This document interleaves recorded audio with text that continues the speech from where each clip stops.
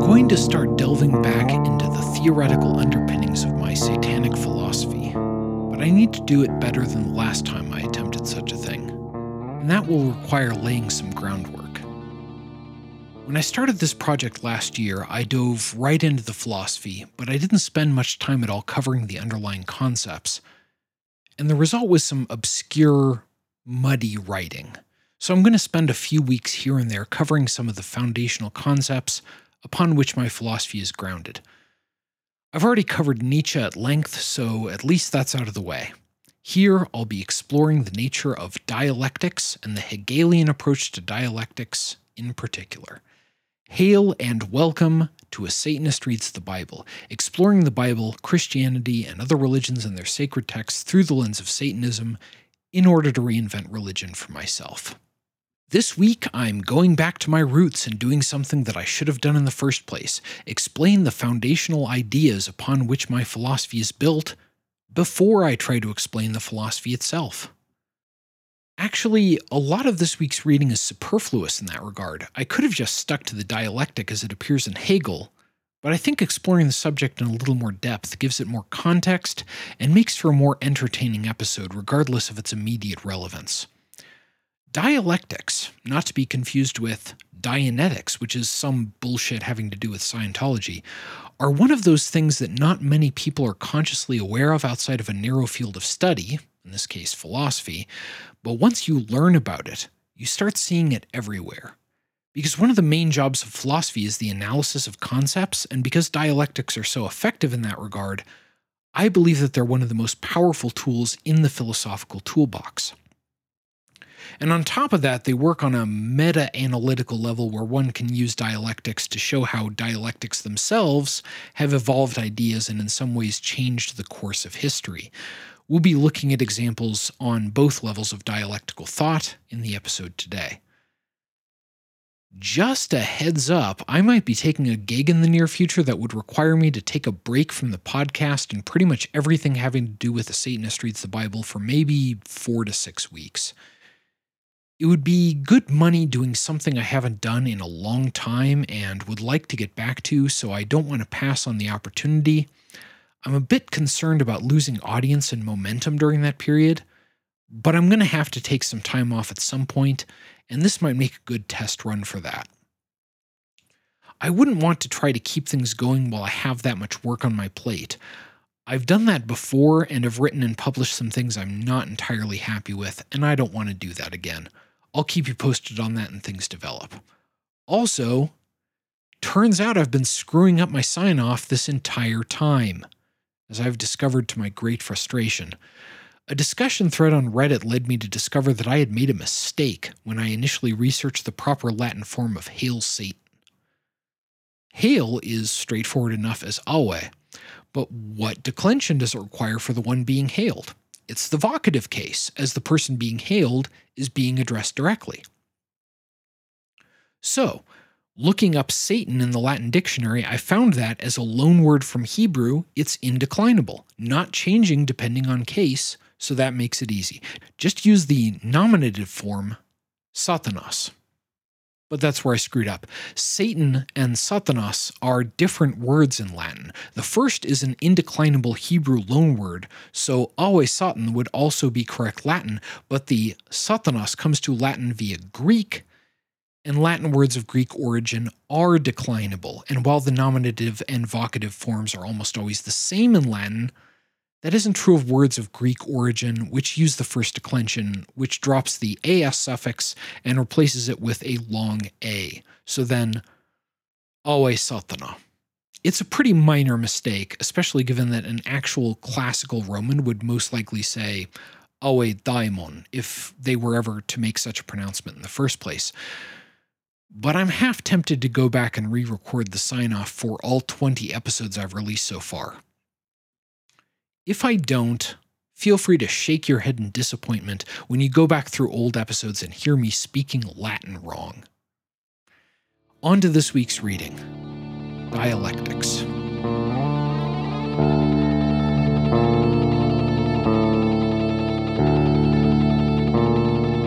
Dialectic is not easily defined. in part because it's an abstract concept, and in part because it's been used in different ways by different thinkers over the millennia. Speaking in the most general terms, a dialectic is an approach to philosophy that examines and deconstructs conceptual contradictions, and the process resulting from the interplay between those contradictions. To examine the different understandings of and approaches to dialectics, we'll take a historical look and work our way forward from Plato to Derrida. Dialectics are found at the historical root of the Western philosophical tradition in the work of Plato, who lived in Athens from the year 429, probably, there's some uncertainty there, to 347 before the Common Era. Plato was a student of Socrates and one of the most influential philosophers of all time. In many ways, the entire Western philosophical tradition was founded on his work. He covered a great deal of territory, but the method used in his writings was to explore ideas through a dialogue between Socrates and one or more other characters who might have differing opinions on the matter at hand. And these dialogues are the earliest written accounts we have of the dialectical method. Plato himself did not invent the method. In Lives and Opinions of Eminent Philosophers from the 3rd century, Diogenes credits the invention to Zeno, but Plato certainly made effective and extensive use of the method, and unlike Zeno's writings, much of Plato's writings have survived to the present day. In Plato, the purpose of the dialectical method is to uncover contradictions within a preliminary or superficial understanding of a concept in order to eliminate them, clarify and refine the understanding, and get at the truth. As an example, let's take the dialogue Euthyphro. In this dialogue, Socrates and Euthyphro meet as Euthyphro is coming to court to charge his father with murder. Socrates himself has come to answer charges, specifically that he has been corrupting the Athenian youth. When Euthyphro describes the charges he is bringing against his father, he mentions piety, and so Socrates initiates the dialectic by asking, what is piety and what is impiety? Euthyphro responds by saying that his present actions, bringing charges against his father, are pious, and that is the initial understanding that Socrates will be working with in the dialectic. The first contradiction that Socrates brings up to counter Euthyphro's view is that actions other than the ones Euthyphro is presently undertaking could be considered pious. So what Euthyphro has offered must only be an example of piety. Considering this, Euthyphro then offers that piety must be what is pleasing to the gods. Socrates responds with a series of questions to confirm what else Euthyphro believes that might contradict this understanding of piety. If two people disagree about a matter, they might do some math or some investigation and analysis and come to the same conclusion, correct? Euthyphro affirms this, but it is not true that all differences can be resolved this way. Euthyphro affirms this as well. And do not the gods themselves quarrel on such matters? Euthyphro answers that they do. And thus, might not the same thing be seen as both pious and impious on the basis that the gods might disagree as to what is pleasing to them? And though Euthyphro has a counterargument that progresses the dialectic further, beyond what I'll be exploring here today, he does confirm that this is the case, and thus that preliminary understanding of piety is flawed as well. Ultimately, this dialectic leads nowhere. Socrates, having revealed contradiction after contradiction in everything that Euthyphro offers, Euthyphro makes his excuses and hurries off, though not without receiving some sarcastic taunts from Socrates. But the point is not the conclusion of the argument or whether there even was one, but the process of the argument itself.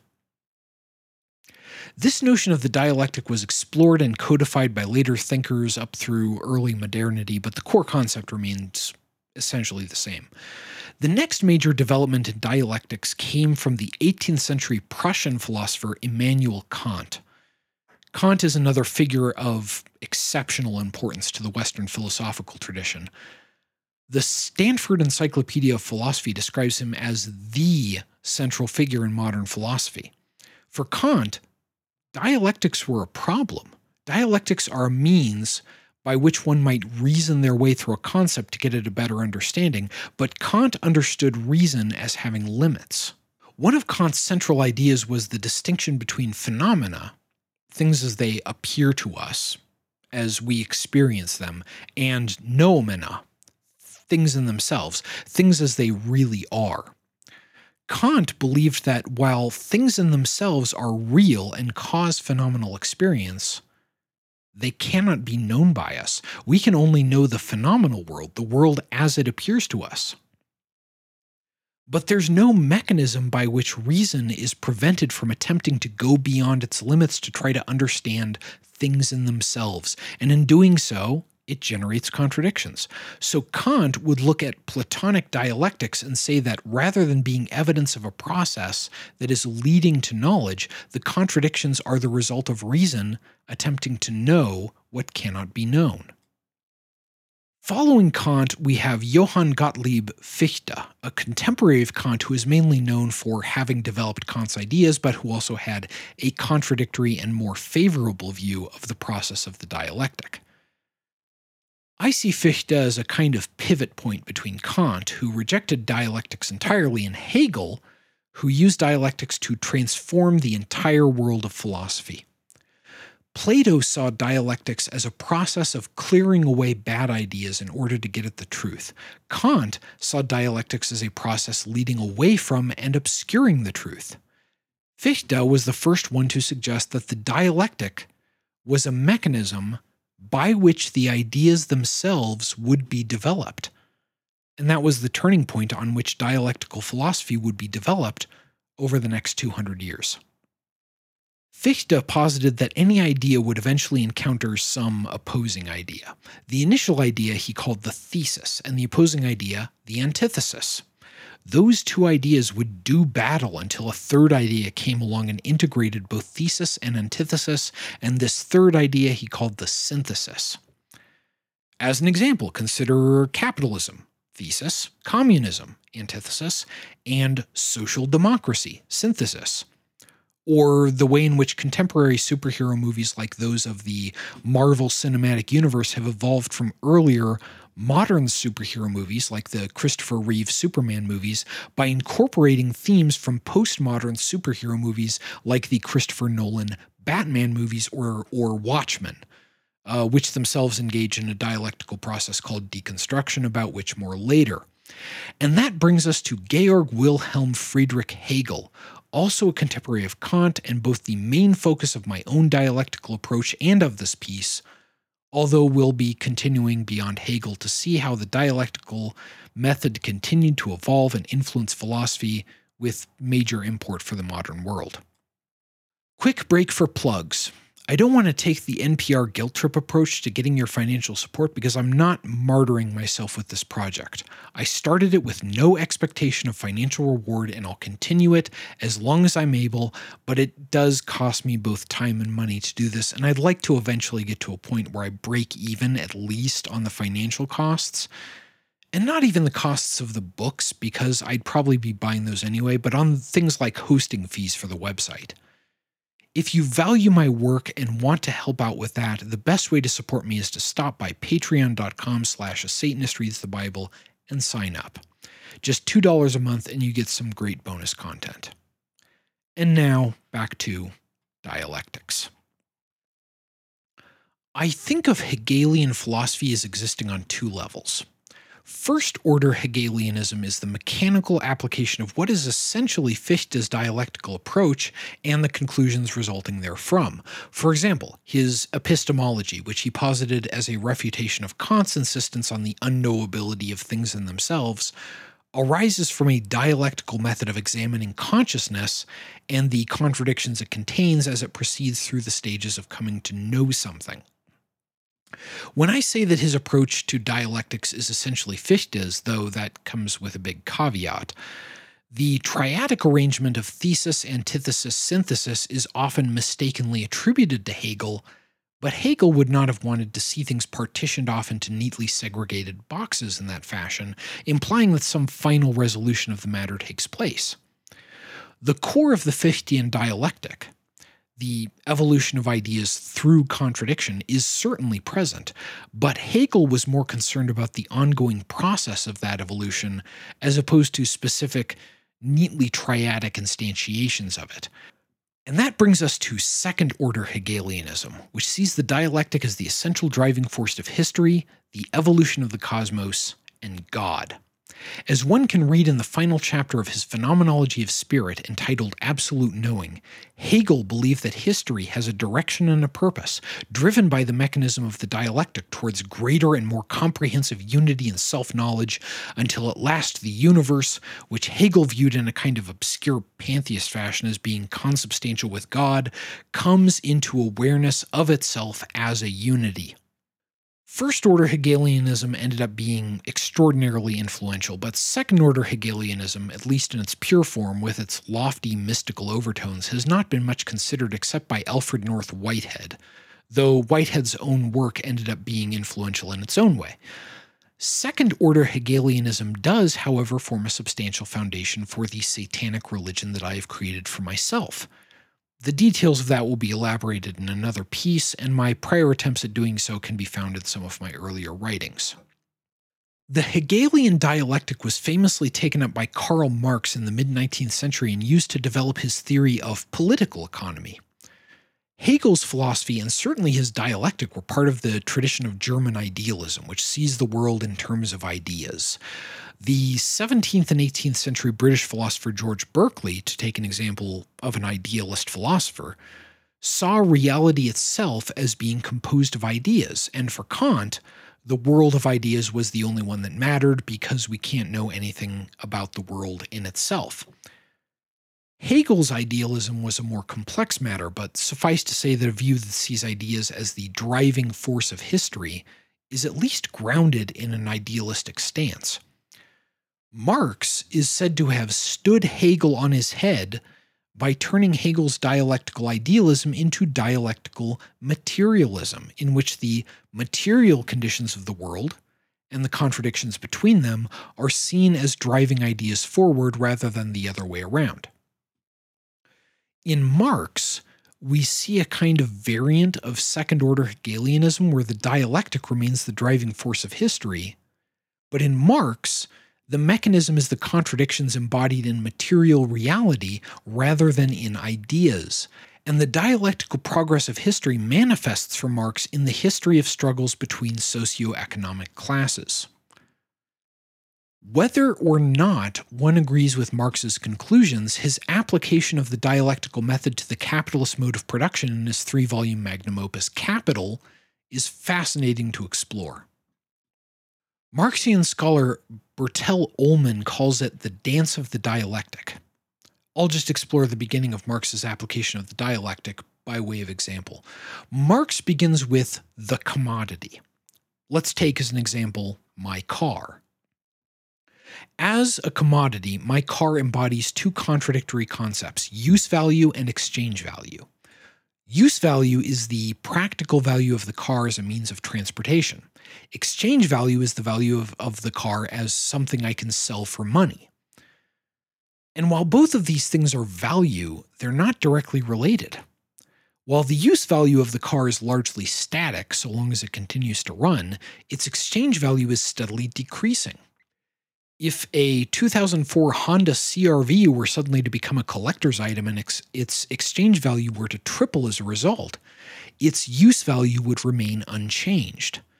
These two concepts come together again in the notion of value as socially necessary labor time. The commodity is produced in the first place because its use value is desired, thus socially necessary, and the exchange value is set in part by the cost of the labor needed to produce the commodity. And value as socially necessary labor time itself embodies both what Marx calls abstract labor and concrete labor, and this dialectic continues through many more iterations until we finally see class struggle as arising through an extensive dialectical process from commodities themselves. Dialectics were later used by other thinkers, but I'll skip forward here to the next major evolution of the dialectic itself, which occurs in the work of the late 20th century French post-structuralist philosopher Jacques Derrida.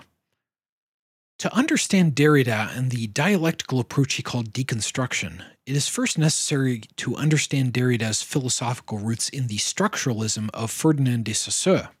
Saussure created a new philosophy of language oriented around signs, which embody both the signifier, the word or symbol, and the signified, the concept to which the signifier refers. And the meaning of a sign derives from its relationship to other signs in a complex network. Continuing with the automotive example, the word car means what it means to me because of its relationship to other words like wheel, drive, engine, and so forth. And wheel is in turn related to round, roll, back to car, and so forth. And these chains of signification are the structure for which structuralism is named. Derrida's approach was to look at the trace of a sign, which is its connection to other signs, and look at how meaning is produced from the difference. Différence in the original French, which is notably not the French translation for the word difference, but rather a similarly spelled word that is pronounced in the same way, between the signs of the trace. These differences could then be used to take apart, to deconstruct any text or artistic presentation or even any concept from within, seeing how it all came together in the first place by seeing where it comes apart, and seeing especially where hidden assumptions and hierarchies between ideas have made their way into the text. Knowing that deconstruction could be applied as well to his own writing, Derrida wrote in a famously complex and difficult style which acknowledged that everything he said was itself inherently contradictory. None of this should be taken as a complete history of the dialectical method and certainly not of the resulting thought. The scope of dialectics is wide and its results varied and far-reaching. This is just an overview of some of the stops along the way and, in particular, an attempt to clearly exposit the Hegelian dialectic, which forms a significant foundation for my own thought, and I'll be returning to that in coming writings. I'll have some more discussion on this subject in my Patreon feed. Up next on Wednesday, I've got a story that I'm really excited to share with you. It's one of my favorites and most personal essays, dealing primarily with the Christian Science denomination of Christianity in which I was raised. And for next Friday, I've got a few things in the works. The ideas and the writing is starting to come a little more easily again now that I've lightened my workload a little. No guarantee that either of these will make the cut, but I've got one piece on Satanism and education and another on the philosophy of the Marvel Cinematic Universe. I'm really excited about both of them, and I hope they go somewhere. That's it for the show today. A Satanist Reads the Bible is written, recorded, produced, and edited by me with music by me as well, all possible thanks to the support of my partner, my patrons, and my audience. Special thanks in particular to my new patron, Mr. Zabrowski. Your support means a great deal to me, and thank you all so much for joining me today. Awe Satana.